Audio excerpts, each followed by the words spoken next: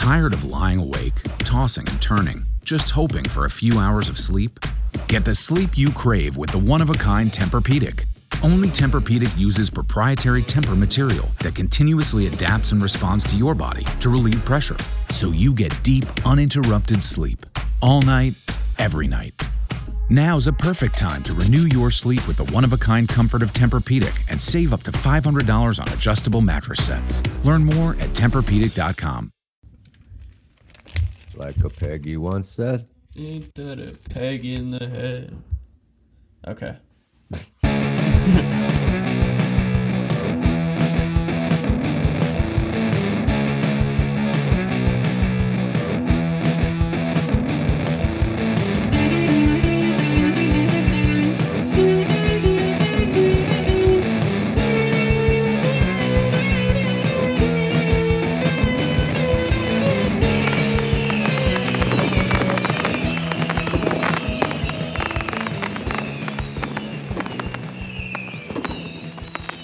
What's up, guys? Welcome back to the Monday Night Marks podcast, the podcast where we break down Monday Nitro and Monday Night Raw head-to-head, segment by segment.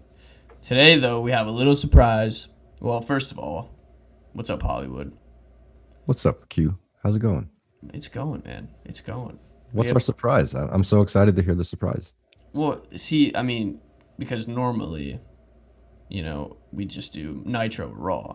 But, as we said, we're going to do a full Fall Brawl 95 review for everyone. Oh. Yeah.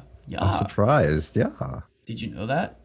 I did, but I didn't know it was a But surprise. now you're surprised. Now, Actually, you're probably more surprised than if there was a real surprise. I'm so surprised that I can't even believe it. Because this is the surprise. Right. Right. But yeah. 1995 WCW Fall Brawl. Yes. We wanted to do this because we actually got pretty engrossed within the storylines on Nitro. The Big Luger Hogan storyline, Dungeon and Doom. Which, if you guys listen to the first two episodes, we surprisingly really enjoyed and we were getting into. So, we decided, let's do it War Games, 95 Fall Brawl. From Asheville, North Carolina. Asheville, North Carolina. Flair territory, baby. Yes, Flair country. Flair. Horseman country. Yep. So this show, right? You're going to be surprised by this too, I think, Hollywood. All right? Okay. Mm-hmm. The buy rate for this was a 0.48, okay? Okay. That's like around 85,000 buys. Okay? Uh-huh. Bash at the Beach was the pay-per-view before this, okay? Okay. It got a 0.82. Oh. So that's like a 40-point drop. And Nitro, this is the first pay-per-view since Nitro started. Are you surprised by that? Very. That's weird because if you've been listening and if you haven't been listening, we just started at the first Nitro, which was at this point 2 weeks ago. And they kicked it off with, the surprise signing of Lex Luger. So I thought, yeah, I was really surprised when I saw that's that interesting. too. Like 85,000 buys, like I know obviously like what we used to do is when pay-per-views was still a thing. Like we'd buy it and we'd all go to like one of our houses and watch it, right? Mm-hmm. But still 85,000 buys, like, even nationally, like that's international obviously, but even nationally, like that's pretty low, dude. I wonder why it would be so low. I wonder if that's maybe school started. Maybe. Versus the August pay-per-view, maybe. But like, and Bash, I feel like Bash is probably more of a, like, it has more prestige than Fall Brawl. But that being said, still, it's kind of like, I don't know. It surprises me, especially I think because this is War Games, and I feel like a lot of people really marked out for War Games back then, and in general today. You know what I mean? I would think so. Yeah. So that's why I'm a little surprised. But I'm very surprised. You want to hear what the main event was for Bash? I wrote this down just to compare. So we got the main event of this one is Dungeon of Doom versus Luger, Sting, Hogan, and Macho, right? The main event for Bash was for the title, Hogan versus Vader in a cage. And guess what? Vader's AWOL. So I don't know if that has anything to do with it. Like, Vader's gone from the company. But Vader main evented last show with Hogan. So That's interesting. Food for thought there, mate. Food for thought. Okay. Very interesting. You're just chock full of surprises tonight, kid. I am. Look at me. I'm chilling. We got the attendance too. It was 6,600. Which, dude, like reading these attendances, because like this is supposed to, like, I know it was a downtime of wrestling. Like we're only going up from here type of thing. Right. Yeah. Yeah. But it still surprises me. Like 6,600 people. Like think about WWE for Raw, even as unpopular as they are. Like they still put more than that in an arena. You know what I mean? Right. Well, and this is a pay-per-view. So 6,600. Yep. I guess that's not too bad of a gate. I mean, honestly, I bet Bischoff was kind of, a little worried when he saw the buy rate, to be honest, because that's not very good. Well, if I'm Bischoff at this point, I'm going to be thinking if, let's see, if Starrcade doesn't pop in 2 months, we have a problem. Right. Well, what, October, November, December, so 3 months. 3 months. Yeah. But still, like... You would think after the debut of Nitro, things would be... Right. And I think that if I was in his shoes, I think that would bug me a little bit. Like, right. The fact they went down by that much. It's not really even like it's a decline. They went down by that much. So... Exactly. But, yeah, before we get into the full review, thank you guys for watching. Go follow the Twitter. This is now on pretty much every single streaming platform. We got to every single. We got approved on Google recently, which was like that's the one that takes forever. So that was really the last thing, but it's everywhere. We're on YouTube too. So I was editing up some fancy clips, so you guys had some more imagery. So check that out. But yeah, are you ready to get into the thick of things? I'm ready. Let's do it. Fall Brawl 95, Asheville, North Carolina. Let's do it. All right, so the show opens. We got a hype package. First, it's mainly focused on like Flair versus Arn, and it from what I remember, it was just all about family values and like four horsemen and all that stuff. Mm-hmm. And then it's kind of just about Hulk and his Hulkamaniacs versus Dungeon of Doom. So it basically is just talking about all the things we read on Nitro. Luger's here. Can they survive together? Like they're going to be in the cage, war games, blah, blah, blah. But honestly, this was mainly focused on Flair and Arn, I thought. Like the show kind of, and like this is kind of a theme throughout the whole show. It seems like to me anyway, this is what I got across from it. Even the little, when they would do the announcing segments and just like the little hype videos, it was very Flair and Arn like geared. It just definitely seemed like that was the big fight as opposed to even the Hogan and Dungeon of Doom thing at Luger, which definitely. I was surprised about. Which makes it weirder to have such a low buy rate. They're in Horseman country, and you have the Horseman versus Horseman here. And the gate isn't. That's another thing. Like 6,600, the gate's not huge for this either. Right. But I'm not sure what the max capacity was there, but right. Yeah, very interesting. Okay. So then they go to the announcers. All right, we got. Oh, we should add Sue too before you move on. Yeah. Apparently, this show, and I didn't watch. There was a 1 hour of free TV. Yeah. Building up to the event. Ooh. And I didn't watch it because I wasn't sure if it would have been on the network. But I don't think they would have that on the network. Okay, but apparently Eddie Guerrero made his debut. Ooh. Yeah, because he wasn't on Nitro, right? So that would have been. Right. He does make an appearance on this show. Right. But apparently he made his in-ring debut on that free view show. Is that wild? That almost makes it even weirder. I think the buy rate so low. Maybe they saw that, people saw that, and they were like, "Yeah, I'm definitely not getting this." You know what I mean? Like maybe that's even crazier. But okay. So after the hype package, we got Shivani and Heenan.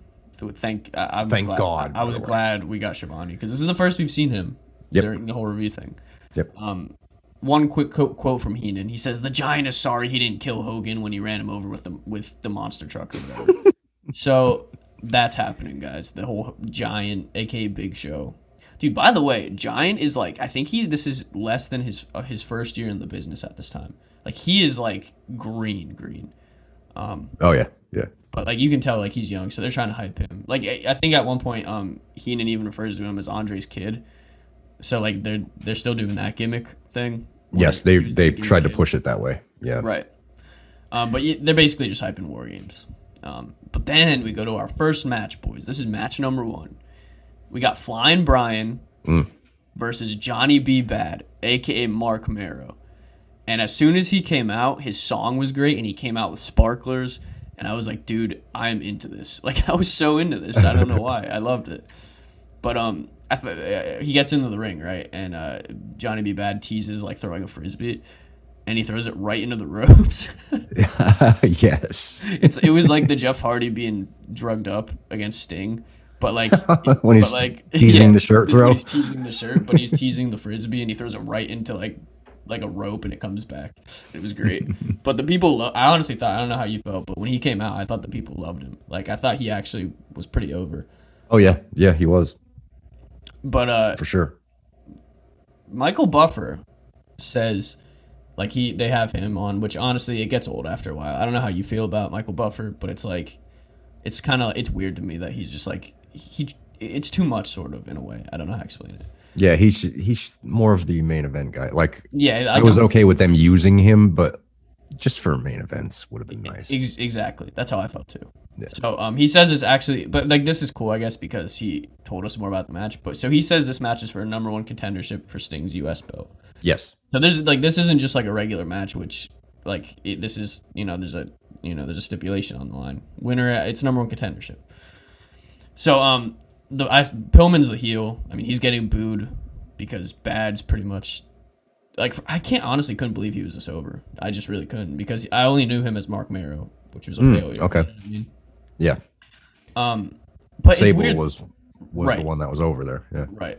But it was weird, right? Because Flying Brian is like the clear heel. But like, they shake hands. Like, that was weird. Was that weird to you that they shook hands? Kind of like a respect thing? Well, I don't think it was clear at this point, because during the match, it seemed like he was going full heel. Right. Okay. See, that's what I thought, that maybe that the match was supposed to turn him. Mm-hmm. At least start hitting out something. But like, I don't know. Like, I still don't know if it was weird to see, is what I'm saying, from first thing. Like, it was just kind of, because I thought he was just heel the whole time. But yeah, it's hard that, because we're diving right into it. Like, right. I assumed the first Nitro we saw Pillman versus Liger. Yeah. Luger, I almost said, yeah, Liger. And they both came across as faces there. Mm-hmm. To me, I don't know about you, but this is, and again, they do the handshake, so I'm assuming he's a babyface at this point. But as we go through, there are a couple notes I jotted down, and I thought they did some brilliant stuff here. Yep, that. I agree. So getting into the match, the bell rings. It's a lot of chain wrestling at first. They do the drop kick leapfrogs into like the double drop kick spot where it's like, yep. They kick each other's feet. Yep. I put down, like, Marrow actually could wrestle, dude. Like, after I saw this, I was like, holy shit, like, dude, he's moving. He's like, oh yeah, he was pretty technically sound. Yep. It goes into some rest holds. Sometimes it gets like a little sloppy, but it wasn't anything to write home about. Pillman really took control of the match, I thought, at a certain point. He does a cool flying head scissors into a near fall, and after he does this, bro, I don't know if you saw this. Well, I'm sure you did, but like right here is when I noticed. I had to rewind it. But Johnny B. Bad's like busted open from this. I don't know if he hit his head. Like, I tried to rewind it and find it. But he was pretty cut around the eye area, and he was bleeding the whole match, which I thought was awesome. But I don't think he bladed or anything. I think it was definitely just like, took a bad bump, hit his head, knee to the face, something. Like, he was cut. Yeah, I think so too. I couldn't find where it was either, but the announcers weren't making a big deal out of it. So I figured, an accident happened somewhere. Right, yeah. So Johnny B. Bad fights back, and they go into like a shitty chokehold, right? And then Pillman gets the momentum back, and at one point Heenan goes, bang his head on the ground and ring his bell after like a near fall for Pillman, which I thought like that just couldn't fly today, but I laughed at the time, like it was funny. Yep. So Pillman's like in control, and he goes, "Who's a bad man now?" Like to the camera, and he laughs. He does like his crazy Pillman laugh. So I thought that this was kind of the first point in the match where he was, healing it up a little bit more. Like, you could really tell, like, this whole match, he's really in control, and he's doing a lot of, like, choke holds and stuff like that. Something very heelish. They did this, like, sick tilt-a-whirl backbreaker spot that was, like, shades of Eddie. It's funny you mentioned him earlier, but, like, it looked like an Eddie Guerrero backbreaker, but it was Johnny B. Bad doing it. Mm-hmm. And then they go into this, dude, I called it the motorcycle spot. It's a submission where like Johnny B. Bad was stretching him, but it looked like really bad for some reason. But it looked like he was like riding a handlebar mustache or like a handlebar like Yeah, chopper. I know the spot you're talking about. Yeah, Like, yeah. Because he put his legs there and he just held his arms, and it just looked kind of bad, but it was kind of funny. And then after this, like a little bit more wrestling, just standard stuff. Pillman goes. I said Pillman going full heel. He tries to leave the match, and then he gets back in the ring and he goes for a handshake, and Johnny B. Bad acts like he's gonna punch him, but like instead of doing the handshake, so basically Johnny B. Bad, like he's annoyed. He's lost all of Pillman's trust there at this point, right? Like there's no trust within the two. Like Pillman's basically healing it up. Yeah, before this spot, there was like, I think there were 3 instances where like they did the handshake in the beginning, but then at one spot, Pillman punched him out of nowhere. Yeah, And it was kind of like, okay, that's not part of the match. He punched him. Yep. Then he was getting frustrated, and then he pushed him once. Mm-hmm. And as this is going on, I'm going, wait a minute, he's like really going full-fledged heel. And then there was a third part where he was just going to leave the ring. Yep. And he just left, and he was walking up the ramp. So he like they're really turning him. Yeah. Like I mean, it's not like he's doing anything super despicable yet, but you can tell like he's just he's more going like frustrated heel, I think, where he's like doing anything to win type of thing. Right. He's starting to dig down. Right. It should be mentioned too during the match.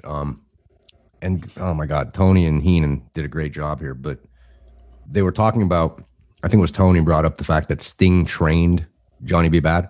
Mm-hmm. So they did a decent job hyping up this being a number 1 contender match for Sting. Because winner it'd be Johnny B. Bad versus Sting. So that's pretty cool.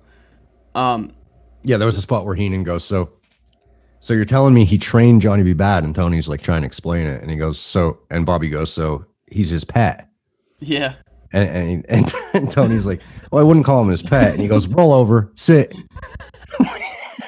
It was just classic Heenan. Dude, as Tony's talking, he's just blurting stuff out. Like this is what the third show. This is the third WCW show since this podcast started, and like he's just every show he just amazes me with something funny. Like he's so good. Like I wish I would have been alive and been able to have been like a huge fan back when he was color, because he was just awesome. He was fantastic.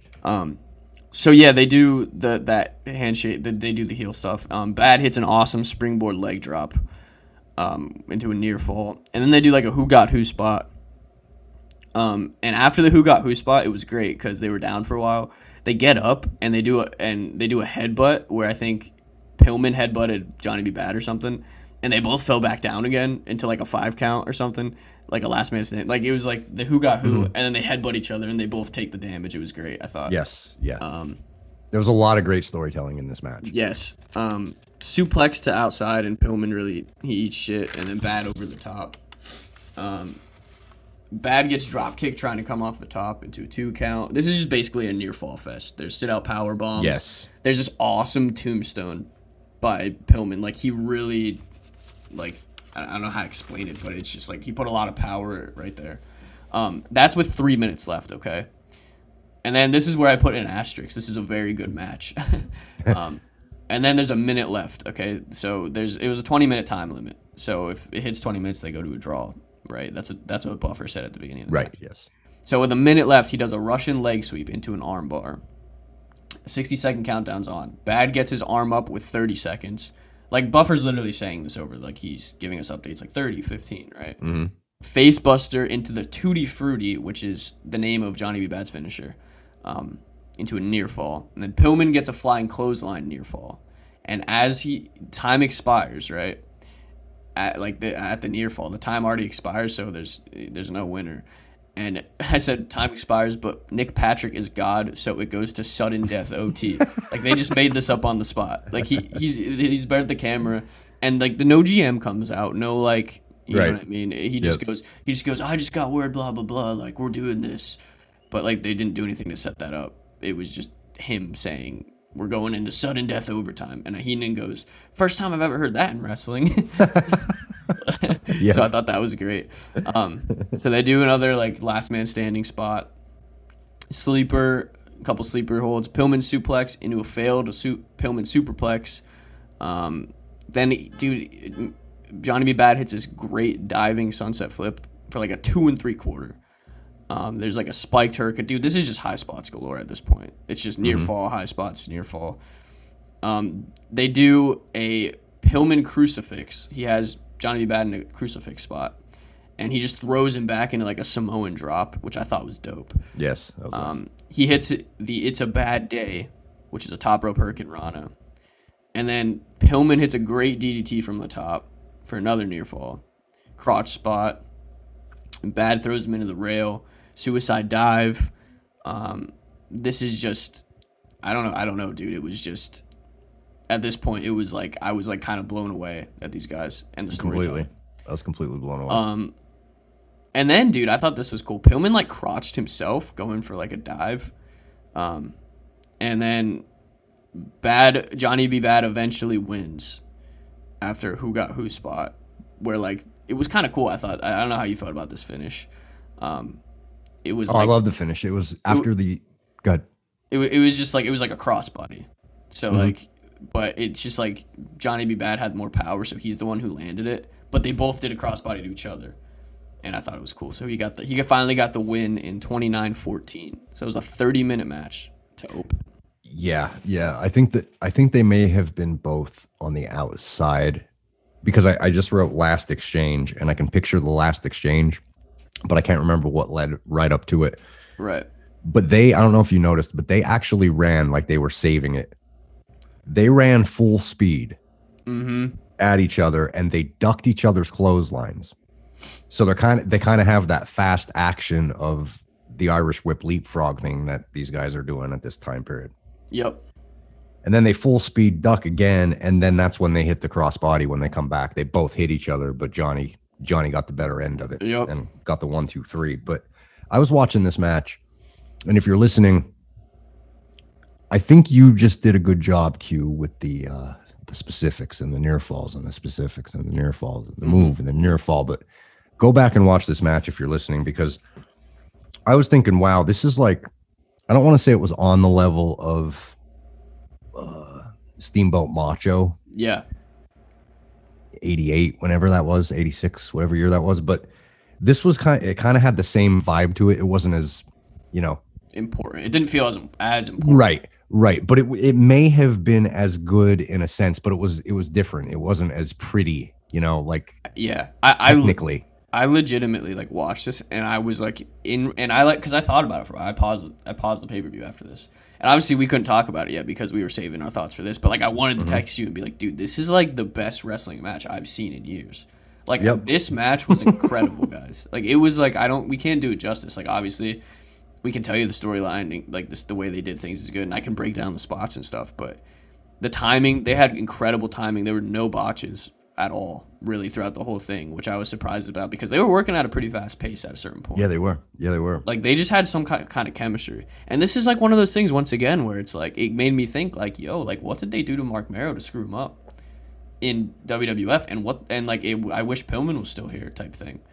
Like, yeah, I wonder if he actually even got like an injury between here and WWF, but this was not Mark. He was really good in this match, dude. And you can't just say Pillman's a great worker and that's why this was a great match. Like, dude, he was doing some incredible shit. I thought throughout the whole, in a noisy, stressful world, quiet is the most valuable commodity.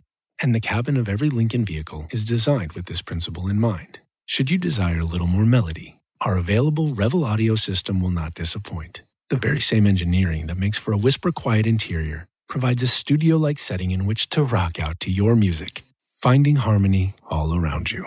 That's the power of Sanctuary. And that's Lincoln. Revel and the Revel logo are trademarks of Harman International Industries, registered in the United States and other countries. With Root Insurance, you have the power to control your own rates, and that could save you a lot of money. Root is a new type of car insurance that looks deeper than traditional insurers by using the sensors in your smartphone to understand important details about how you actually drive. That's how Root is able to give better drivers a better price. Here's how it works. Just download the Root app, get on the road, and we'll give you a quote. Learn more at joinroot.com. Disclaimers may apply. See joinroot.com for details. And honestly, like, I don't know. I don't like this. This was just one of those things where, like you said, Macho Steamboat. It's like two guys with a certain chemistry. You can see it coming through the screen, and like everything timing wise, it's just boom, boom, boom. It's clicking. Yep. And it was seriously like, I think it's the best wrestling match I've seen in a while, dude. Like, it really is. I would say so far since we've been doing this. So we're only 3 weeks in, but this is by far the match of. Oh yeah.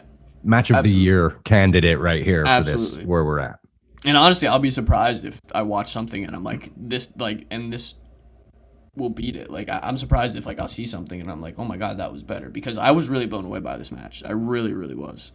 This actually made me do something that I never do. What's that? I Googled Meltzer star rating for Flying Brian and Johnny B. Bad at Fall Brawl 95. 4 stars. Because I didn't think, in the annals of every single wrestling match that guy does. Right. New Japan, he's all over the place. He does everything. I thought, I never heard of this match. I never heard of it, held in any esteem or anything. I never heard it mentioned. And sure enough, there it was, 4 stars. I thought, wow, good job, Meltzer, because I'm not a big Meltzer fan, but I thought, yeah, that's fair. That this is a 4-star match. I would argue, I'm not saying it'd be a 5-star, but I'm saying, like, if these two are more over and they actually had a storyline and they had put on the same match, this could have been higher, I think. Like, absolutely. This was like guys, this is like, if this was Rock and Austin and they did the same shit and it was like for the title or something at Mania, this could be like a 5-star spot in people's minds, because they just didn't have a lot of, like, they didn't have a big fan base behind them. They didn't feel important, but the work, the actual in-ring work and the story they told was amazing. Yes. So I like, seriously, guys, like, this made me go on our Twitter and be like, yo, what's everyone's thoughts on Mark Marrow? And at Pro Wrestling Hipster, he commented, he said, never thought he should have been anywhere near the card like he was at. He was never good, whatever. But I think that he was awesome here. I really did. I thought Johnny B. Bad. Yeah, that's the other thing too. Like, and I know Pillman got banged up eventually, but when I just hear the words in general, Brian Pillman, I think of WWF 97 Hart Foundation Pillman, Crazy Pillman. Stone Cold, that Pillman's house with the gun Pillman. Pillman 911. Yeah. or 9mm, whatever. 9mm Pillman. Yeah. Yeah, but this is again, I'm glad we're going back and watching this, because now, look, I've seen Flying Brian matches before, but now, like, I really get the sense of who he was as a wrestler. I agree. And the thing too, like you said earlier, like, I don't think I ever would have heard of this match if we didn't watch this. Exactly. Like, if you Google it, like, people, like, I'm surprised literally, like, people don't talk about this as like a standard for like great mid-card work. You know what I mean? Yeah. Like, this is like Eddie Guerrero, Dean Malenko stuff. Yes. But like, people don't talk about this. Like, it's crazy, dude. It is nuts how good this match was. And like you said, they kicked this show off 30 minutes. 30-minute match. And you know what's great about that too? I forgot to mention this. I meant to talk about this. The pace that they did, like, it started out boring, and it slowly crept up. It got the crowd so hot, dude, because they paced it and told the story the right way. This is literally, if I'm running a wrestling promotion, I want my mid-carders and my openers to go watch this match and be like, guys, this is exactly the pace you should work at. This is the story you should tell. This is how we're going to get people to get hyped for the pay-per-view. Go out there and have a match similar to this, because, like, I'm telling you, this is like the standard for all mid-card work. But it's even better than that. Like I said, if Rock and Austin had this type of match, it's like, people would think it's one of the greatest of all time. Obviously, like, that's a lot of hypotheticals, but this is a really great match. Yep. And it more than did its job as the first match of the show. Yeah, this is like, I mean, it's perfect. It is 1 for 1. And honestly, in a way, it's so hard to top. It's like, you know what I mean? Like, it's one of those double-edged swords where it's like, oh, is anything gonna beat this pay-per-view? like this is like, and you guys will see when we run down, but it's tough, man. It's tough. Yep. Definitely set the bar high for Flair and Arn, especially, I would think. Definitely. I feel like Arn came back, or they came back, and they were just like, shit, like, we got to top that somehow. But, so Johnny B. Bad's #1 contender for Sting's belt, and they went 29-14. Pretty crazy. So after this, we got the announcers hyping the card, basically, and then we go to a Flair interview with Mean Gene. Keep in mind, we're in Asheville, baby. Mm-hmm. Hyping Four Horsemen, the symbol of excellence. He puts up the 4. He talks about Arm. We became what life's all about. We bled, slept, ate, cried together. Horsemen, whatever. And then Gene says something like, "Do you hate Arn Anderson? Like, do you want to like hurt him badly?" Blah blah blah. Flair goes, "The problem is that I love him." Mm-hmm. Right? That's a great line. Yep. He goes, "There's only one king of the hill," and he goes, "It's gonna be the nature boy," and he woos, and that's the interview. But this was classic Flair doing his thing, and I love the fact that the angle they're doing with this isn't that they hate each other; it's that they love each other so much that Arn is mad about the way Flair's been conducting himself, and he doesn't think he's old Ric Flair. We'll get to that later because there's another. Yes. Arn gets a mic time, but basically they're building this as like they love each other, but they have to beat some sense into each other type thing. Yep. Which I this thought. This is a family arguing. Yep. And sometimes you have to fight it out, and this was by far like classic vintage Ric Flair promo. Great promo, dude. Yep. Perfect. So we go into match 2 now. This was great. I thought this was interesting stuff right here. I was like, this is one of those things where you look at it and you're like, yep, it's 1995, and it's WCW. It was one of those both things. So we got Cobra. That's his name, Cobra. CIA. Cobra. I put CIA guy in parentheses. He's little trivia. Now, I did not know Cobra, and I did not know Pitbull Sergeant Craig Pittman. Yeah. But I do know who Cobra is. Are you aware of who he is? No. Is he? He's not Sarge, is he? Like the power plant guy? Or he's too big for that? I don't think he's that. No, he was fake Sting in the future. Dude, no. The NWO Sting. Yep. Oh, Cobra eventually gets paid a lot of money for no reason. True. Now, Heenan made it clear on the entrance, and this is what you were alluding to. He's not a Marine. He's a CIA Special Forces. And did you notice that from the time Cobra started coming down the aisle until the bell ended the match, Heenan was all about military. He was. Perfect. It was everything he said was like a military thing. It was, dude. Hysterical. He would, and I mean, keep in mind this match was it lasted a minute and a half. So spoiler alert, it lasted a minute and a half, but still, it was great that he was having all these quotes, dude. So I put he might have worse music than Isaac Yankem. If you guys listen to last episode, you know how badly we hate it. Because this one, dude, so Yankem's got the zzz drill bit, but he's got like radio static.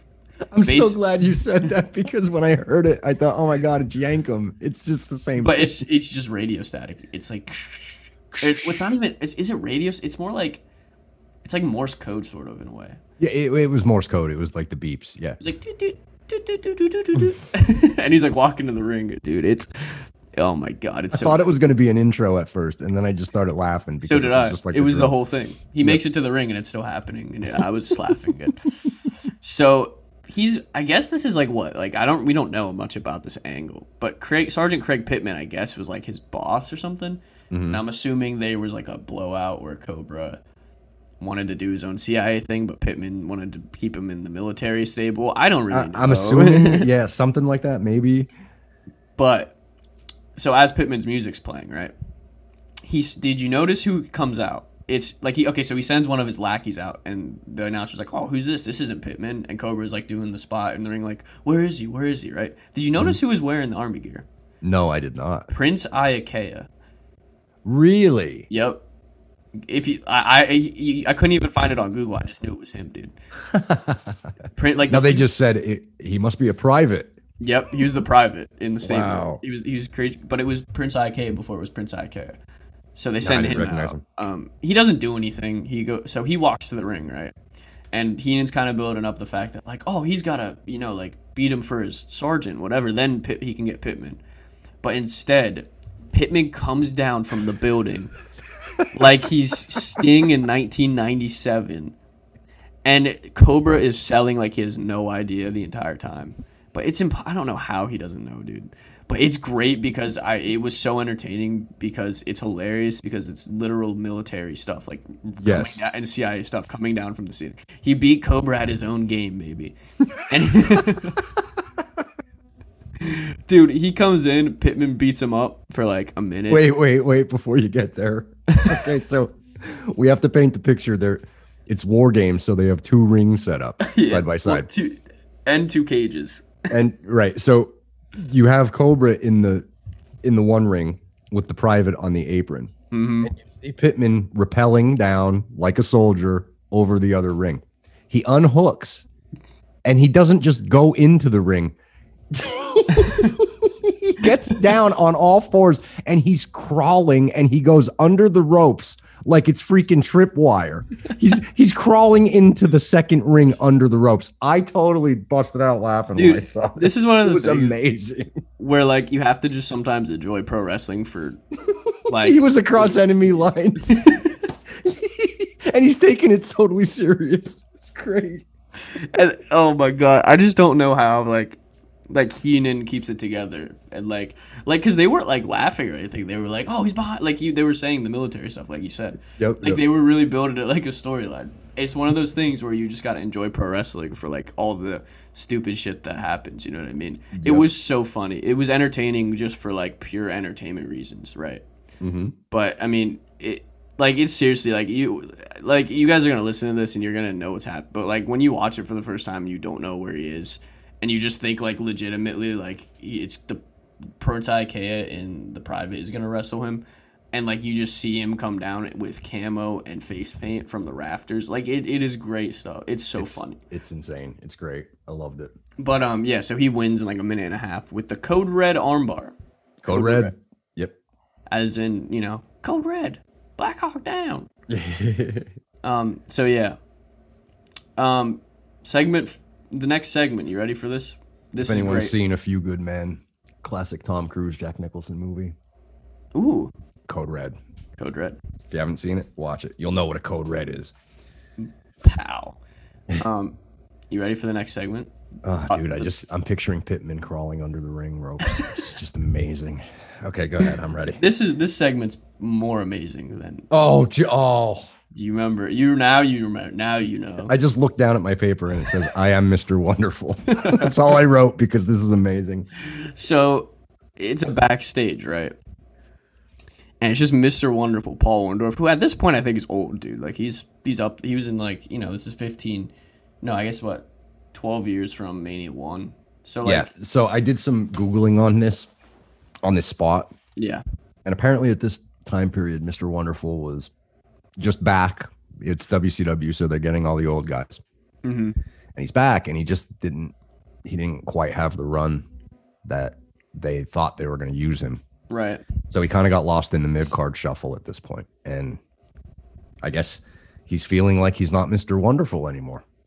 That's the gist of this amazing angle that they shot. Amazing. This was unbelievable. So he's looking in a mirror basically, and he basically is like, who am I?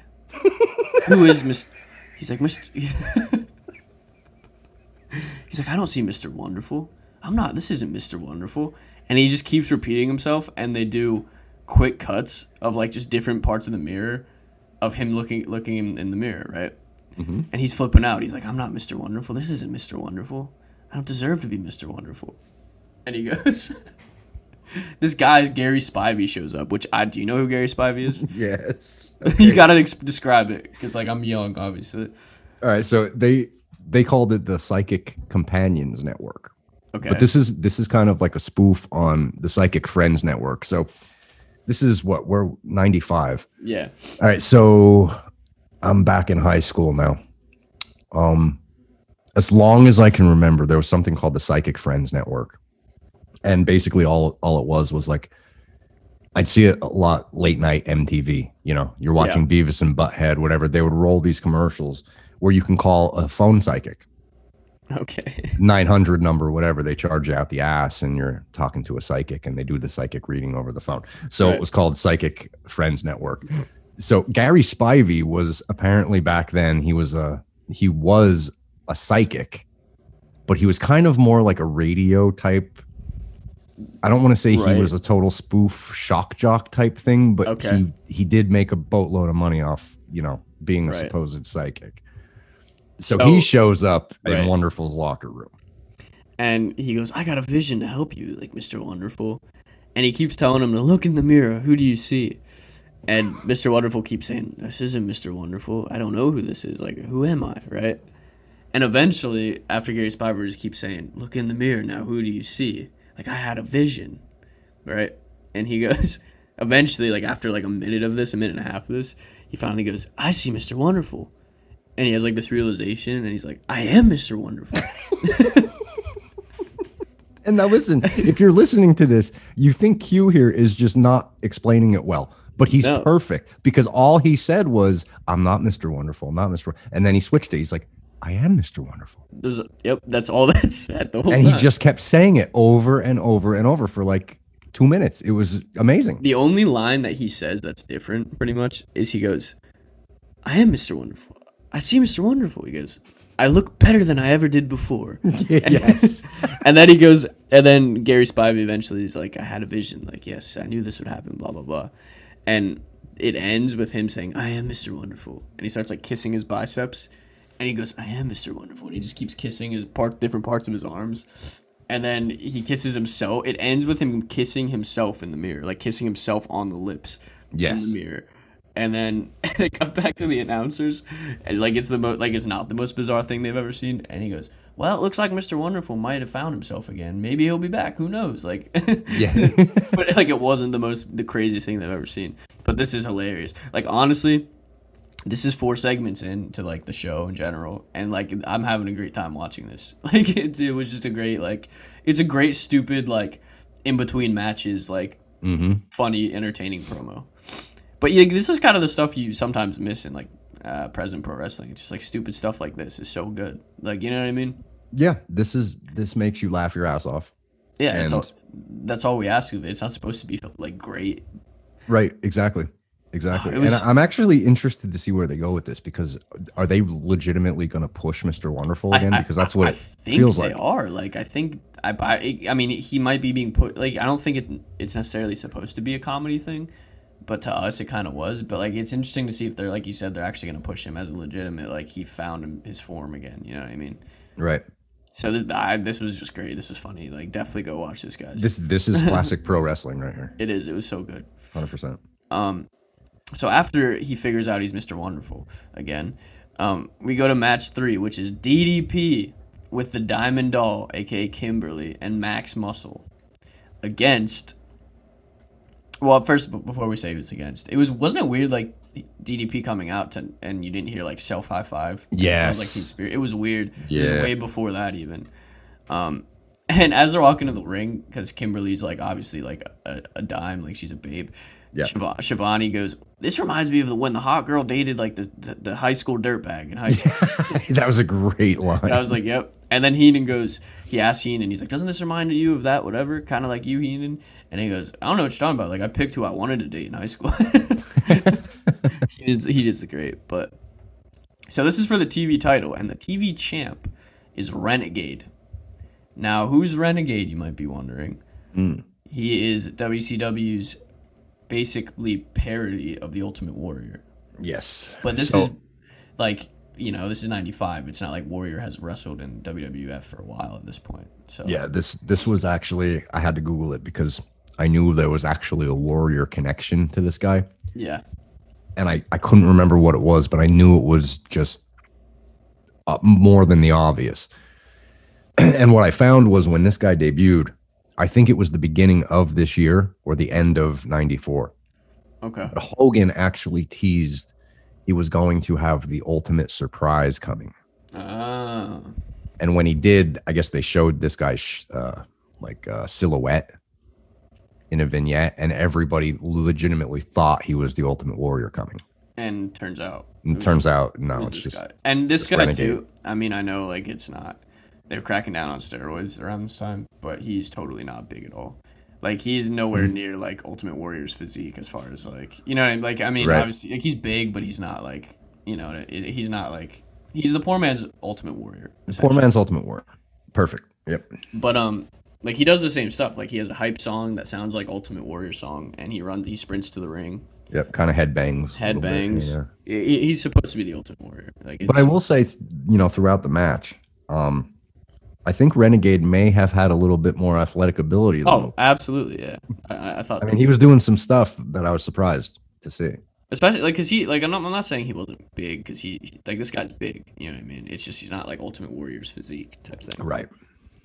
So this is the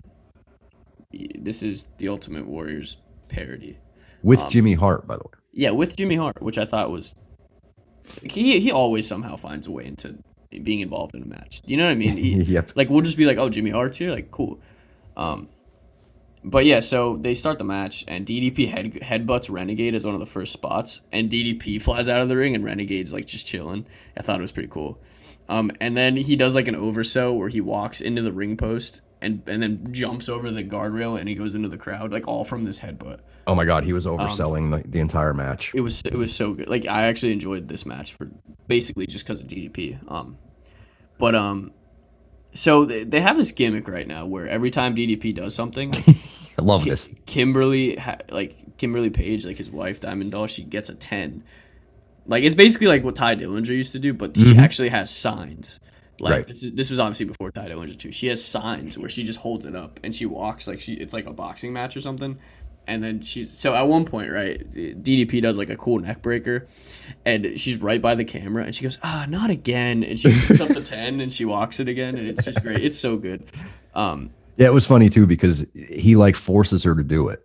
Yep. Like, he just looks over at her and she's like, oh, I gotta do this again. And it's kind of funny because like the whole thing is like you can tell Kimberly's kind of like annoyed with DDP throughout the whole match. So I don't know if they're building tension there or something. Right. But right, so like you could tell like he's basically like Kimberly's kind of a face. Kimberly's a face basically, and Paige is a heel at this point. Like, that's what it comes across, where like he is just kind of like treating her like garbage and whatever.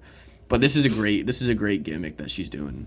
I think it's hilarious. But yeah. So DDP, I thought even here in '95 when he was a little bit younger than like world champion '99 or the good runs he had against the NWO as like their number one adversary other than Sting. I thought his like offense was really cool and he was really unique selling, and he was definitely not a normal. I was thinking about it for '95. He wasn't like a normal wrestler for '95. You know what I mean? Like, I thought he was unique to the point where he was like different from everyone and really stood out. You know what I mean? Yeah, I think what made him unique was like years before that he was a manager basically. Mm-hmm. And like he was with the Freebirds a lot.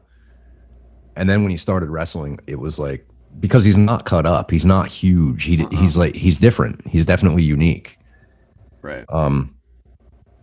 I don't know, almost like more believable. Like, he's just a regular guy that's fighting his ass off. And I think in a way, like, I like the fact they make him a heel because he's good at it. But if he wasn't good, I think he's a natural babyface for those reasons. Because he's like Austin, kind of, like, in a way, he's like relatable, like Austin was later. Yeah. That's in a weird way. Yeah. I mean, but it is crazy because he's like, dude, he's really tall. Like, I didn't realize how tall he was. Yeah.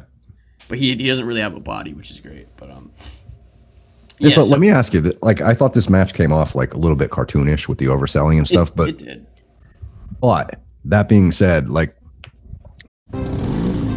Geico knows there are many reasons why you ride. From the exciting adventure of the daily commute to the peace of mind that Geico always has your back with 24/7 access to claim service and legendary customer service. But Pamela Mund had one reason in particular. My skin is extremely averse to most fabrics, except for the soft, buttery feeling of leather. Thankfully, I found my clan of leather lovers in the biking community. It's been life-changing. Geico Motorcycle. 15 minutes could save you 15% or more. With Root Insurance, you have the power to control your own rates, and that could save you a lot of money. Root is a new type of car insurance that looks deeper than traditional insurers by using the sensors in your smartphone to understand important details about how you actually drive. That's how Root is able to give better drivers a better price. Here's how it works. Just download the Root app, get on the road, and we'll give you a quote. Learn more at joinroot.com. Disclaimers may apply. See joinroot.com for details. and I realize we're in a weird time period because we're like transitioning from one thing to like one era to the next era, but it's so interesting because this is one of the reasons why I wanted to do this podcast. But Flying Brian, Johnny B. Bad, yep, 4-star match. Then you had the Flair promo, so it's like serious wrestling. Then you had the 80s, you know, throwback Cobra Pitbull stuff. Mm-hmm. And then you had the Mr. Wonderful thing. And now you have this match, which was almost like cartoonish. Right. Like you're seeing like this smorgasbord, Mm-hmm. but also like a transition from one era to the next. And I thought it was really interesting because after I saw this match, I was like, wow, like they're really hitting each audience. Yeah, they're yeah. I think like you said, like Bischoff definitely had, like, because you said this even after we watched the first Nitro, you said about how it's crazy how much of like the stuff he wanted to do he was doing. I think he's just really good dude at like being a businessman and being like, people like different things and like we need to give them all these things. And like I think he, like you said, like this pay-per-view right now is a great example of that. Even though it's not Monday Night Live primetime TV, like everything, like I mean, us as just like hardcore pro wrestling fans, right? Mm-hmm. Like even we can watch these and enjoy the cartoony stuff because we're not getting, it's not all the time. It's everything's different, so there's a little bit of everything, right? Yes, there's variety here. That's why I think it works. I think that's why it did work for them for so many years.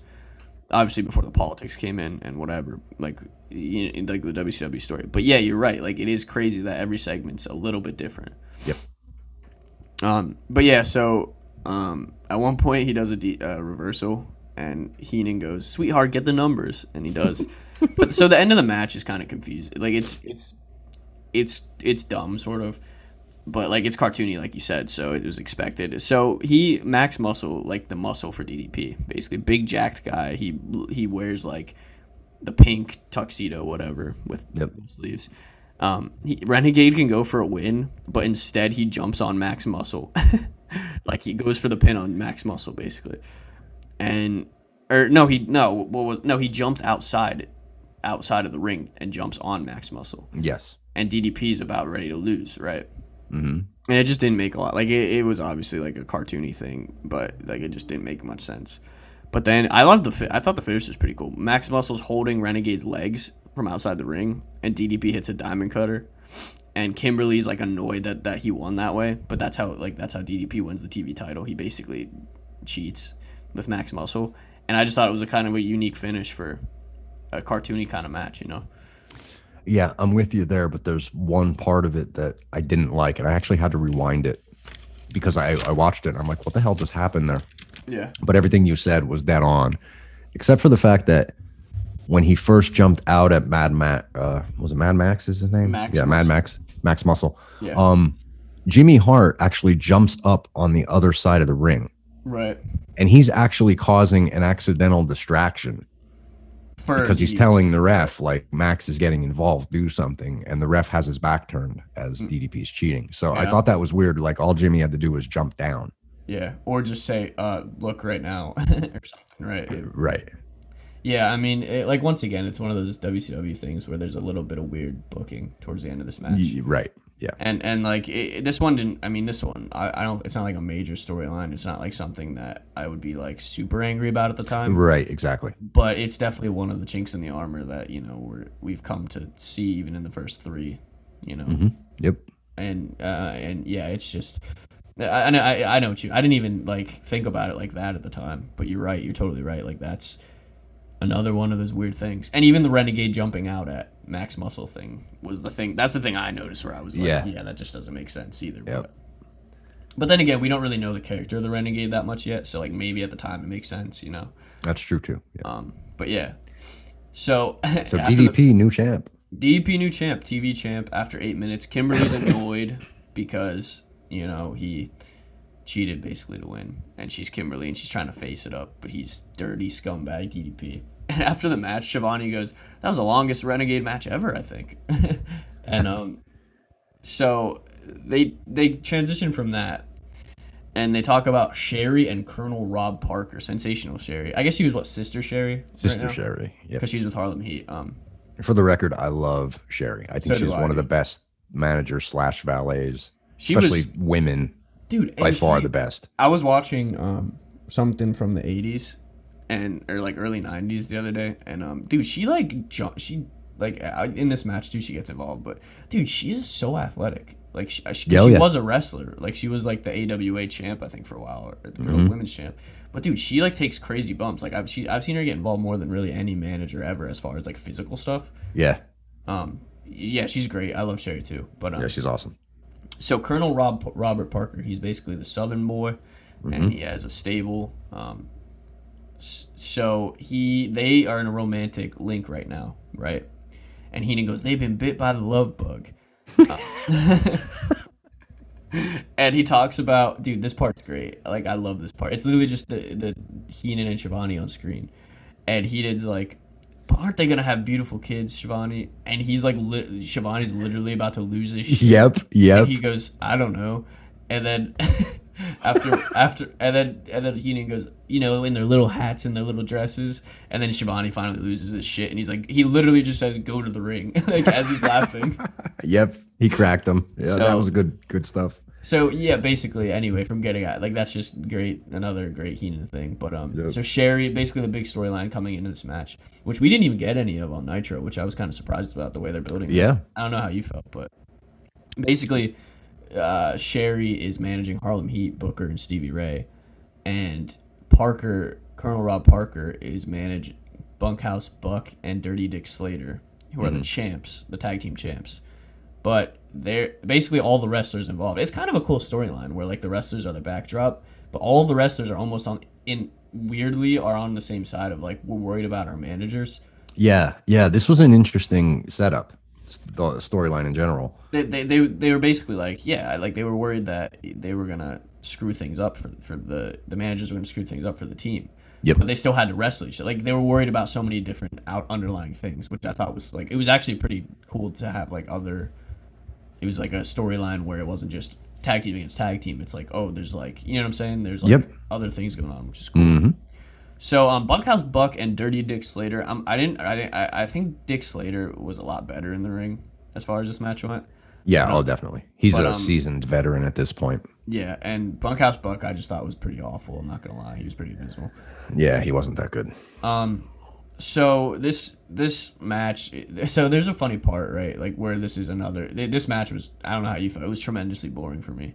Like it really dragged on.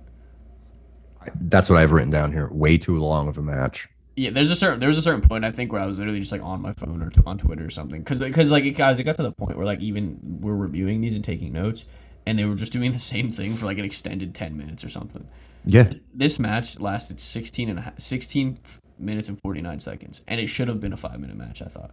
Yeah, normally like I like the old school psychology of a tag match, and Dirty Dick and Bunkhouse Buck are like the perfect old school throwback guys that I usually like. Right. But it's like when you get that match and it's like 2.5 minutes where the bad guys cut the ring in half. Yeah. Perfect. But they literally had the upper hand in this match for what felt like an hour. Yeah, dude. And also too, I don't know if this probably had something to do with it, but like it's 95 at the time, and I thought that like potentially maybe Booker T and Stevie Ray are just green at the time. So like you didn't really have, at least as far as I was concerned, you didn't really have like a good workers in there. I thought at the like Booker was still like, obviously we know what Booker becomes, but I don't know how you felt. I just didn't think there was like a lot of the work being done in the ring was pretty just bad and boring, and not that the guys are bad, but it's just like it too long, like you said, just too long. Yep, way too long. So the ending, like, is just the Nasty Boys. Get involved, but the ending basically. So there's the two rings, and this is a kind of a cool way to like. I loved this part of it. I did too. So the guys are in the left ring, right, from the hard cam. They're in the left ring, the wrestling match, and Harlem Heat finally starts to take control, and then you see Sherry and Colonel Rob Parker on the other side, and Sherry's like crawling into the ring and like crawling over to him, and they just start making out, like hardcore making out in the ring. And I'll say this, the first kiss, it looked like it was closed mouth, especially from the Colonel. It did. But then Sherry went for it, man. Dude, she did. It was crazy, dude. And he just opened his mouth, and you could see it. He just opened his mouth, and she went to town on him. It was amazing. And it was so funny because like it lasted for so long. The making out was so long. Yeah. So like that was the camera's basically on that, and all the guys. It was great. All the guys in the ring. The ref is distracted by this, which allows the Nasty Boys to run in and kill. By the way, like a pretty big pop. They run in, get involved, and kill Dick Slater, while Sherry and Colonel Rob Parker are still making out. Like I'm telling you, they make out for a while in the other ring, and then Harlem Heat win. So they're the new tag champs, but they needed help from the Nasty Boys and a distraction from their manager.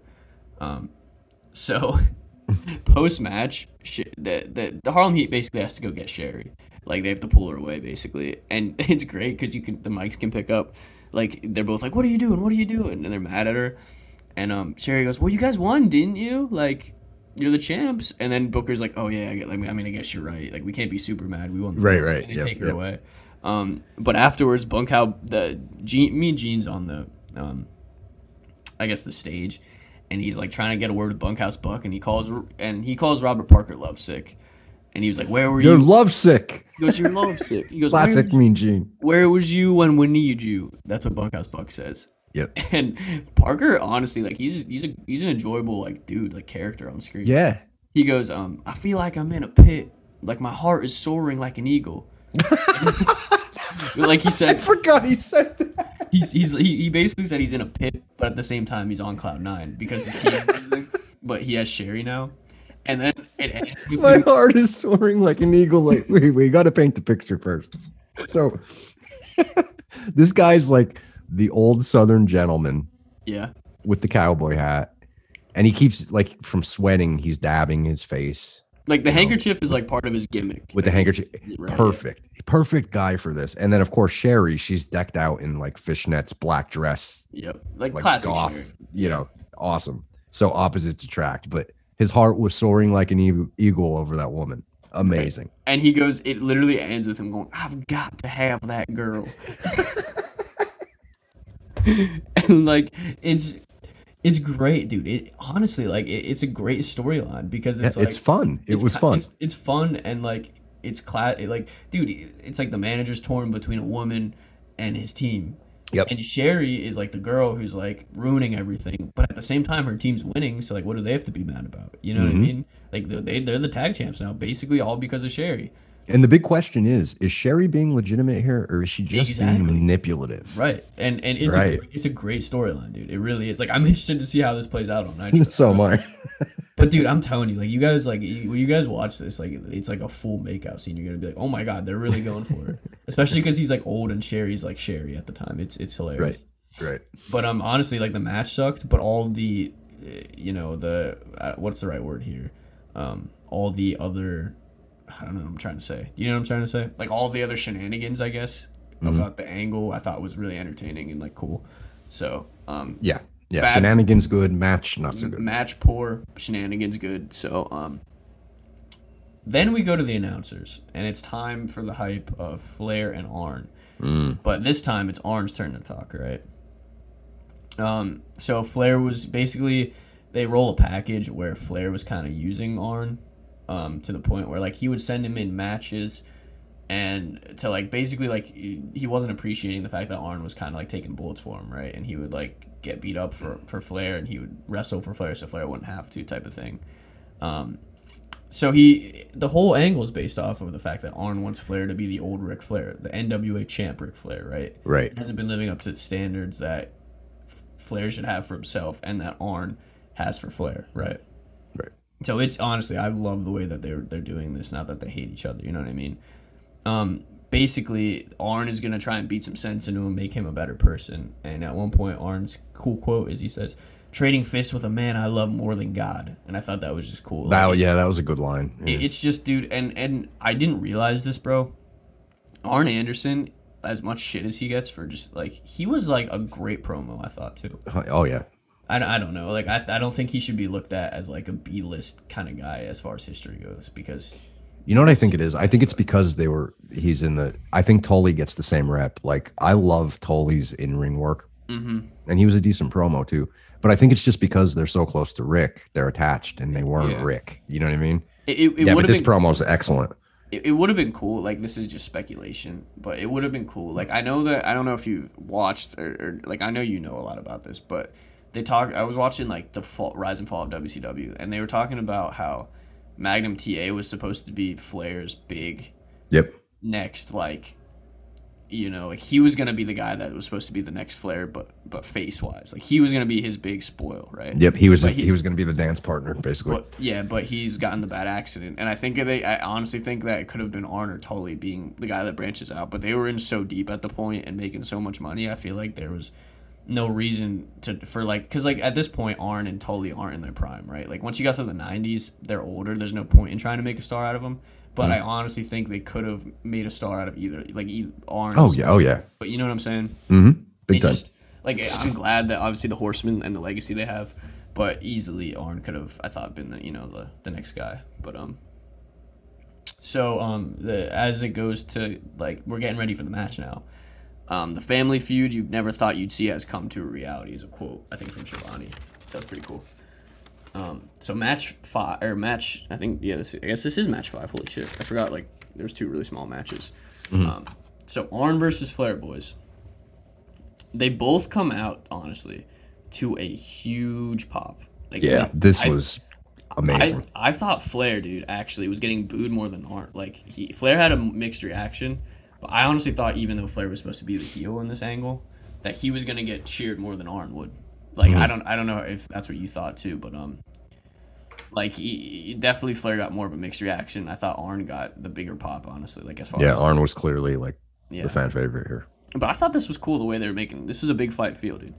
They were shooting all the wrestlers. All came out to watch the match. So like, I just noted some guys like Parker's out there now. Like even though he was just in the thing, Boss Man, Eddie Guerrero. Like that's the first time we saw Eddie Guerrero.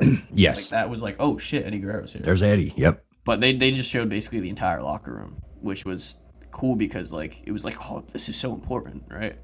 And it does. It's almost Pillman was there. Right, Pillman. It's almost a shame that this is not the main event. You know what I mean? Like it's almost a shame this comes during Fall Brawl because and War Games, because if it wasn't, this is obviously to me the clear-cut main event. Oh, absolutely. But so I marked here for all you viewers and for you, Big Hollywood, at 1 hour 38 minutes and 57 seconds, you get the first cyst sighting for Ric Flair. So if you guys want to see Flair's cyst, go right ahead to 1:38:57 on the network. Beautiful. All right, you ready for my big notes on the match? I have it as best as I could, like move for move, pretty much, or exchange for exchange, as always. Yeah, let's do it, man. Before you get started, I'm just gonna say, like, generally, I love the fact that Flair actually had the timid role here. He was like reluctant to lock up with Arn, and Arn was there to fight him. Yeah. And they just did such a good job with this, and they took their time and spread it out and let that breathe, for the first couple minutes. Yep. I said, there's a lot of, like, okay, so the match starts, right? And Arn's mocking Flair's woo after, like, a drop toe. They did a lot of, like, the things you just said, like the letting the storyline breathe, where they do a move, and then they'd sit back and let the crowd get into it for, like, however long. You know what I mean? So it really is, like, it starts out, like, kind of how you expect it would, where Arn's throwing Flair around, and at one point, like, they're kind of trying to wrestle, and Arn just slaps Flair in the face, and he sells it like he was not expecting it. It's just it's so good. It's so classic. And he rolls out of the ring after he takes this bump, and he's trying to get some heat. Arn's working the arm, and he slaps Flair again, and he does the other bump again. And it's like you said, it's like Arn's here to fight. Like Arn, it's not like bullshit. Arn's like, I'm gonna beat you because I need to beat you, for your own sake, kind of thing. Yep. More mat wrestling. The arm was, I put Arn working the arm. Arm Anderson. He was really working the arm, but eventually Flair literally gets like no offense, right? And eventually the first offense he gets, and I love this, was just the classic Flair chop, and the crowd loses it and they start wooing, and it's great. That's amazing. So Flair's like firing back finally with a lot of chops and his classic Flair offense. Arn into a sleeper, and then he gets a knee to the back. He's still working the arm. He's honestly like healing the arm at this point, where like he's not letting Flair get up. Like he's not really toying with Flair, but he's in control this whole time. Yep. So It's a lost art. There's a great spot where Flair does his corner thing, where he whips him into the corner. Arn whips Flair into the corner, and he goes over the top, and Arn hits like an axe handle to the outside, and I just thought it was cool to see him hit like an axe handle because I didn't think Arn Anderson of all people really top ropes, you know. Not a high risk guy. No. Yep. So then Flair finally gets control, and he's working Arn big time. The crowd's hot for this entire thing. Crowd was great for this. Great. And he goes for the dirty pin, and just classic Flair shit, like where he puts his legs on the ring. Yep. So Arn comes back, right, and he gets him in the corner, and he hits the the classic Flair when he gets back body dropped and he falls on his side. And the crowd at this point is like, dude, I can't express how much the crowd's into this match because it's like a simple match, but it just everything they do works. Mm-hmm. And then, dude, did you notice that this is another weird thing? So they're doing a low blow spot, obviously for Flair to get his heat back, and for whatever reason, Randy Anderson, the ref, stops Arn from punching Flair. Like all of a sudden, it's illegal. It was weird. Because so Flair's on his knees, okay.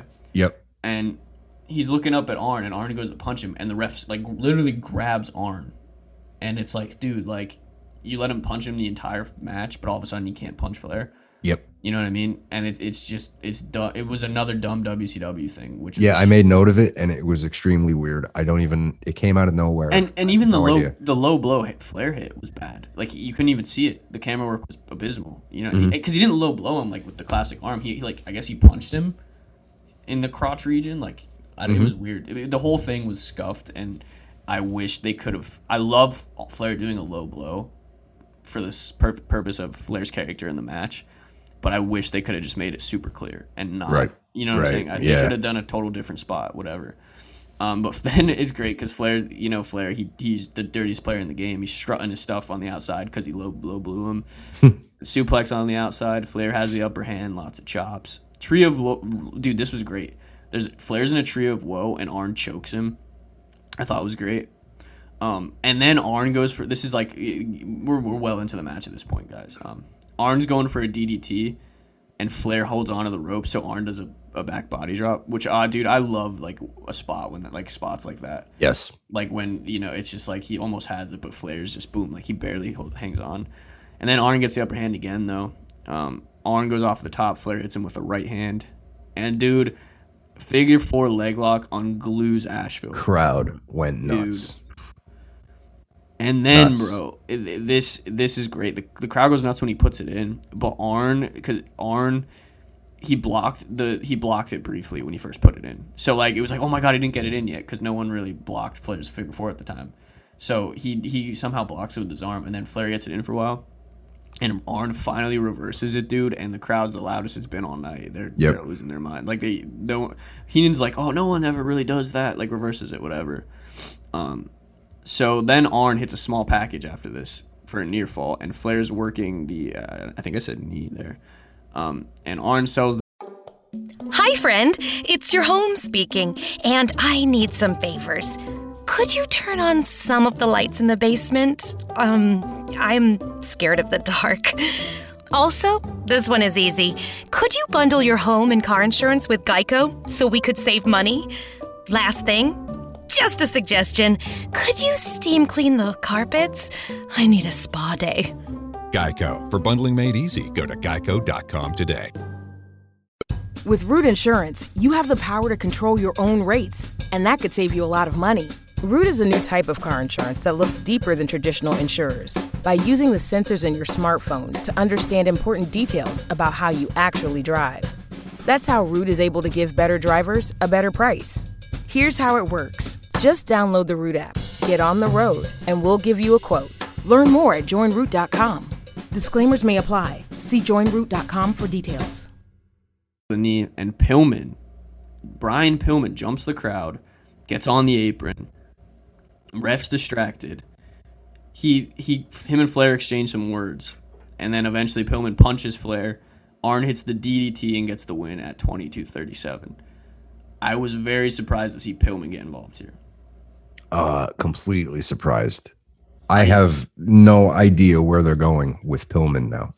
I'm excited, though, I would say, because the Pillman matches we've seen so far have been awesome. So if he gets to work with Flair, Arn, or to get in the storyline somehow, I think it'd be great.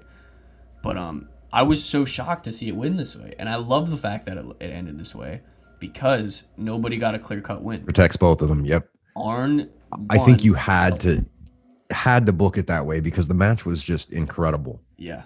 And as it's going on, I'm thinking to myself, who the hell do you put over here? Yeah. And I'm so glad they came up with this because they almost had to. If not Pillman, it had to be somebody. So. And I'm glad it's. I think of anyone, I'm trying to think mid card wise, that's gonna get a little push here. Yeah. I think Pillman's the guy that at least I want to see. You know what I mean? Like I yeah, think that he's the perfect guy for this. But dude, guys, this match is another like, just classic work of like Mid Atlantic wrestling. Like, you know what I'm saying? It's just so good. What do you like better, this or the opening match? I still think the opening match because of how much it surprised me. Mm-hmm. Like I think that this was great, but like I expected it to be great, so my expectations were higher. You know what I mean? Right? Yeah. Like the shock value of the opening match really won it for me.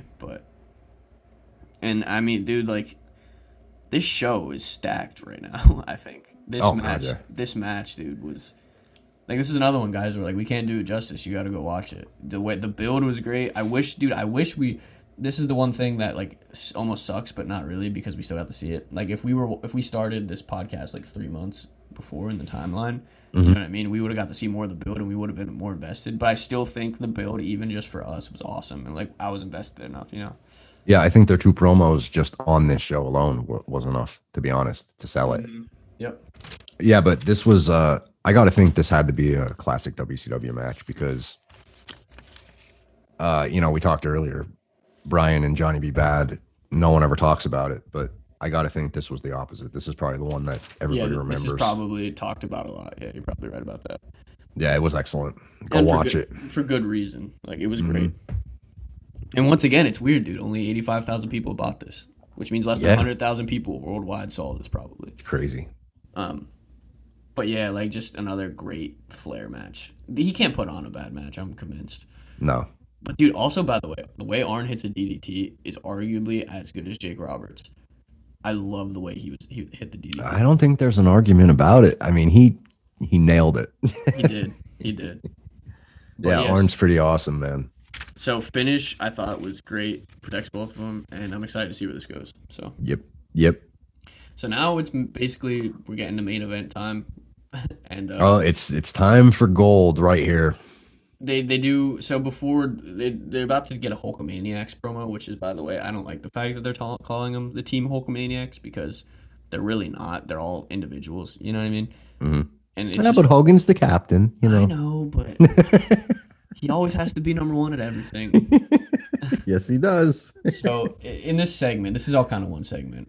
They do I wrote insane Dungeon of Doom Sullivan video package. He is just talking some crazy shit, dude.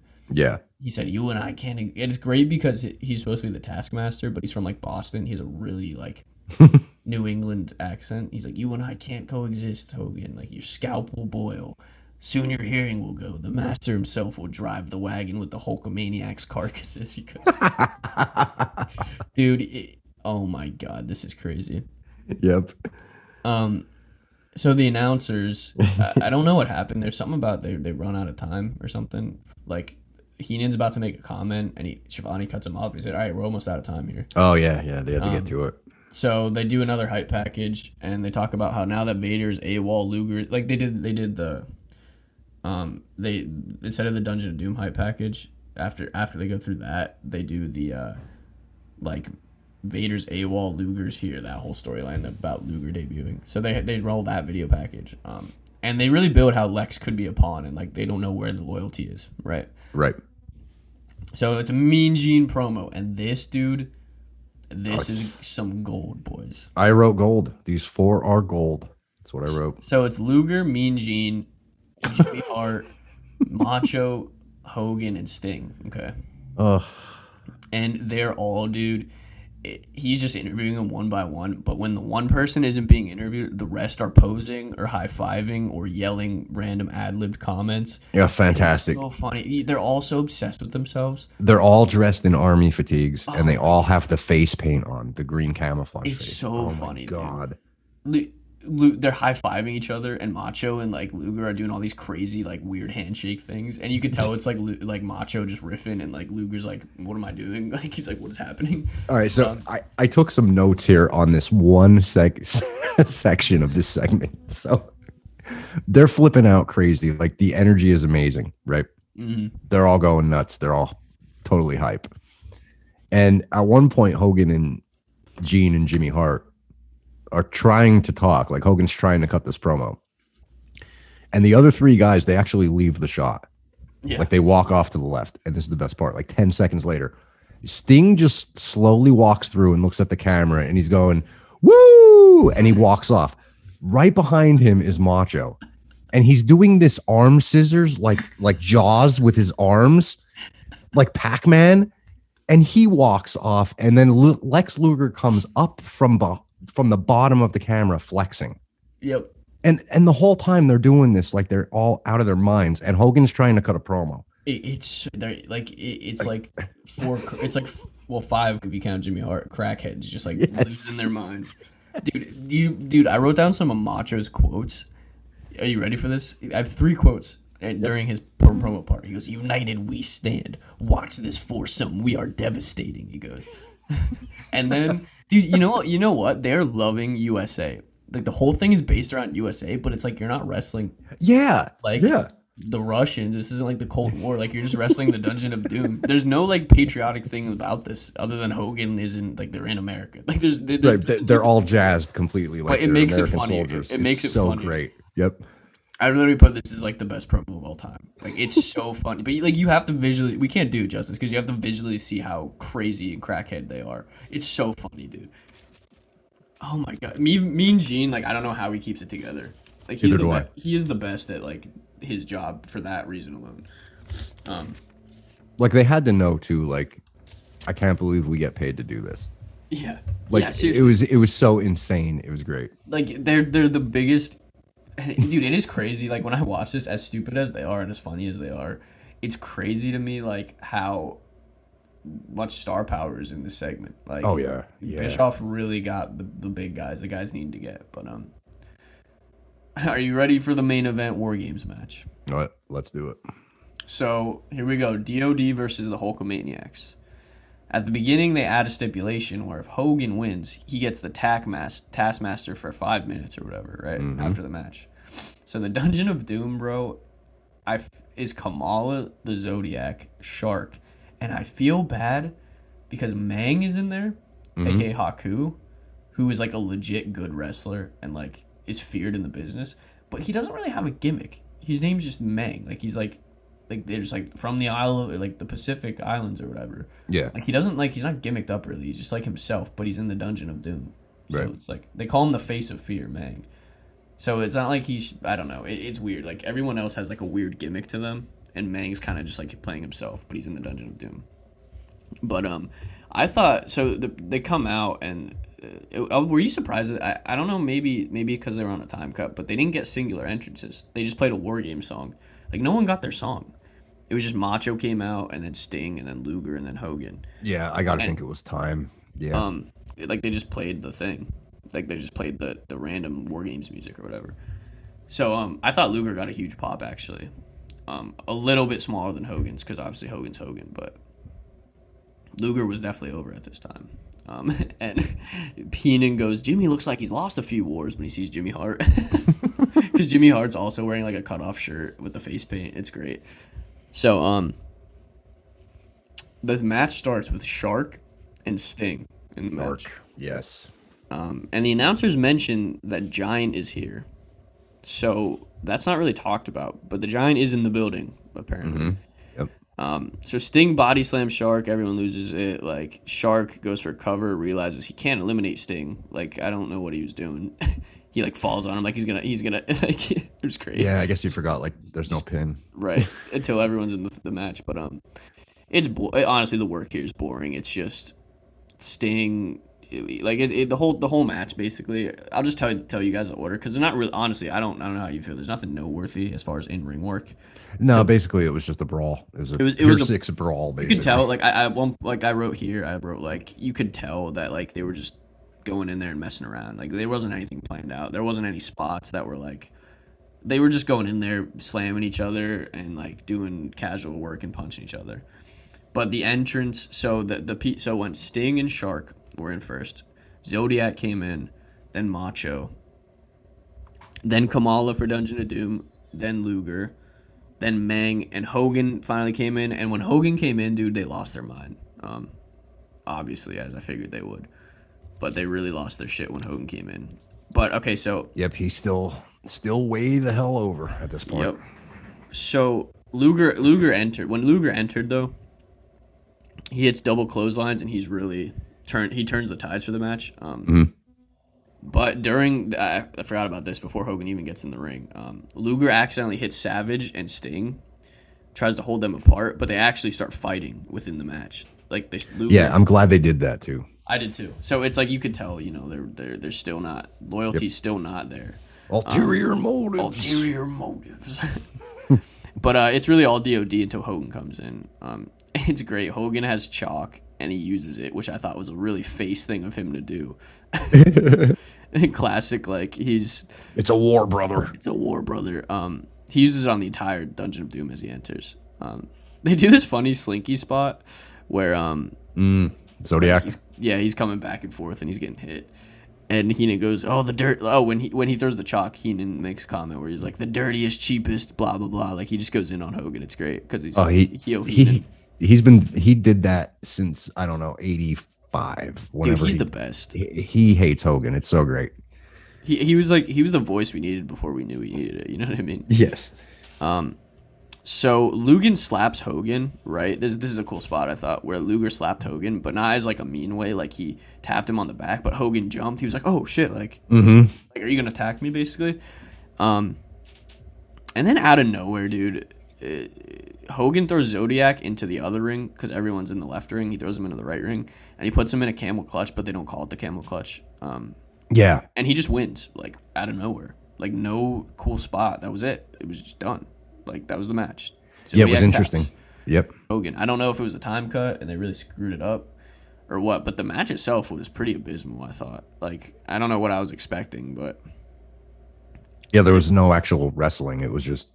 It was... And straight up a brawl, and then the match started, and it was a brawl, and that was it. It's absolutely nothing like the War Games you see NXT putting on today. Like it's so old fashioned, but it's not. But this wasn't like good old Ric Flair, Harley Race War Games, Dusty War Games. This is like bad, like just really abysmal work. I thought War Games. So now since Hogan won, he gets the Taskmaster for 5 minutes. So Taskmaster's running away, and two random strangers get him, which I don't know why the hell the Hulkamaniacs couldn't go get him. Yeah, I almost feel like they were, like the referee was holding him at the top of the entrance ramp. Yeah. And I almost feel like he looked off camera, and I felt like there were supposed to be a couple guys, but only one guy came out to help him. And it was really weird seeing like that guy, like whoever he was, and the ref pushing Sullivan down. Because like he's literally supposed to be like a powerful entity in this angle, and Hogan's the only guy who can like he's being built literally as like Hogan's number one adversary, other than the Giant. But here's what I put, dude. Why doesn't because the Dungeon of Doom as he's getting in the ring are like going backstage, and like why aren't they trying to help him? Wouldn't it have been great if outside the ring DOD's trying to get in and get him, and the Hulkamaniacs have to hold him off, like Macho, Sting, and Luger. Wouldn't that have been a great visual? But instead, they just go to the back. Or like you said, I expected the other three to like go up and grab Sullivan and carry him. Yeah, exactly. But instead, they all go back to the back, bro. But you can hear Savage go, "Ooh, yeah," like for some reason. I don't know. Why. I heard it. Just random as he's walking by the camera. The ref opens the door for Hogan when they're inside the ring. Yeah. I was like, that's weird too. Yeah. But so like this whole part's kind of scuffed, guys, for multiple reasons. And then out of nowhere, when Hogan's beating him up, the Giant shows up during the match. No music, walks to the ring. They're fighting in the ring, and I don't know if you heard this, dude, but Hogan is screaming spots at the Giant, like. Because the crowd's losing their mind, basically. Hogan's, like, screaming, like, telling him what to do next. Like, because I guess the Giant was so green at the time. Yeah, I didn't catch that. Hogan's literally, like, yelling spots to him. And dude, he gets him in the spot, right?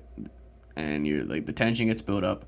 Giant gets the upper hand. Giant, the end of the show, guys, is the Giant legit. He gets him in like this sleeper hold, but he like acts like he breaks his neck, and that's the end of the show. He basically, Giant legit tries to break Hogan's neck. So as the show's going to black, Buffer's calling for paramedics. The Hulkamaniacs finally get to the ring. I don't know where they were. You know what I mean?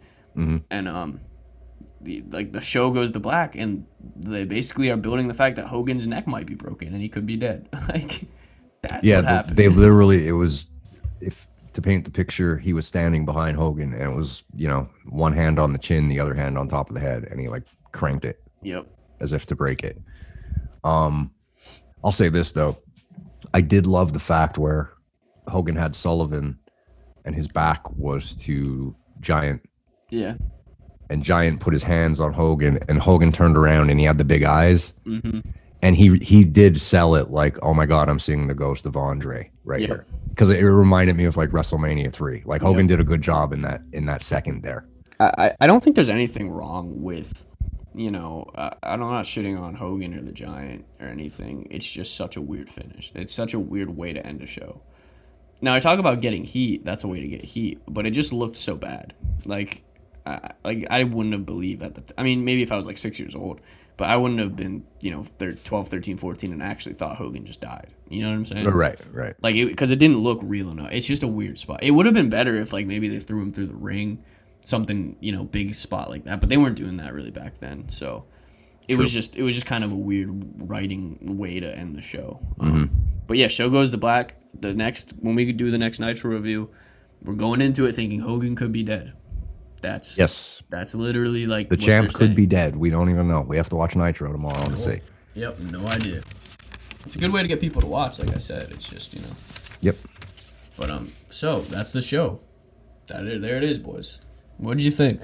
There it is. I think overall, like we mentioned earlier, we got a nice little smorgasbord here. Mm-hmm.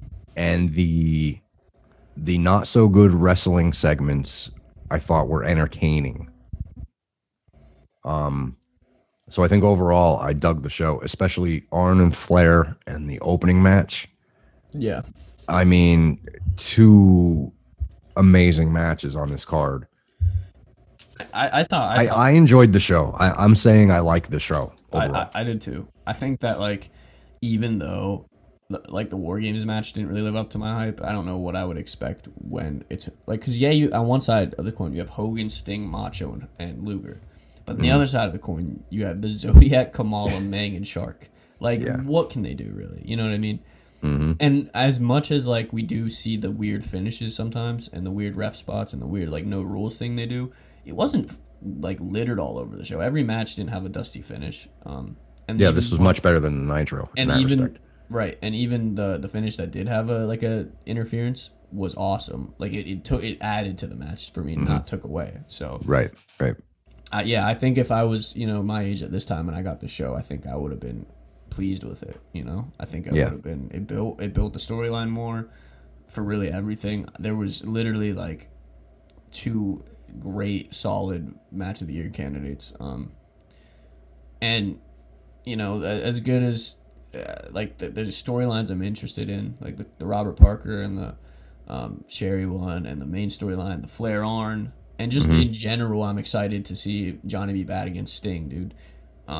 Yep. Like, that'll be cool, too. But yeah. And Pillman's involvement moving forward. Mm-hmm.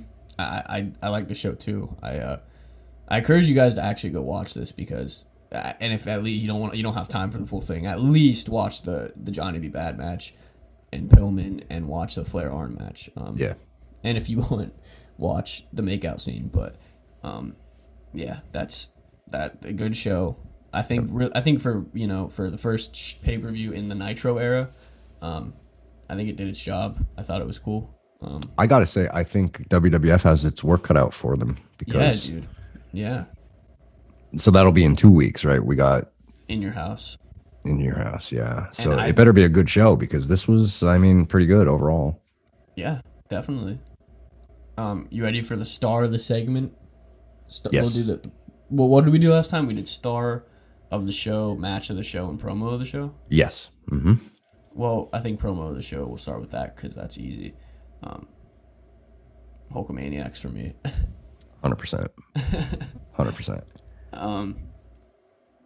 Star of the show, who'd you think?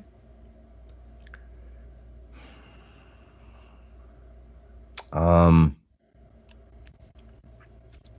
think I'm gonna give it to Flair. I think I'm on the same wavelength as you, but I think I'm gonna give it to Arn for basically the same reasons. For the same reasons, I probably would give it to Flair. Yeah, I think I just liked Arn. For some reason, I enjoyed Arn's promo a little bit more. Nothing like because for some reason I enjoyed his perspective about everything more. You know what I mean? Mm-hmm. That's fair. Okay. And now match of the show, dude. Which one are you gonna go with? I'm going with the opening match. I am too. I have to. I was shocked. It blew my 29 mind. minutes. Oof.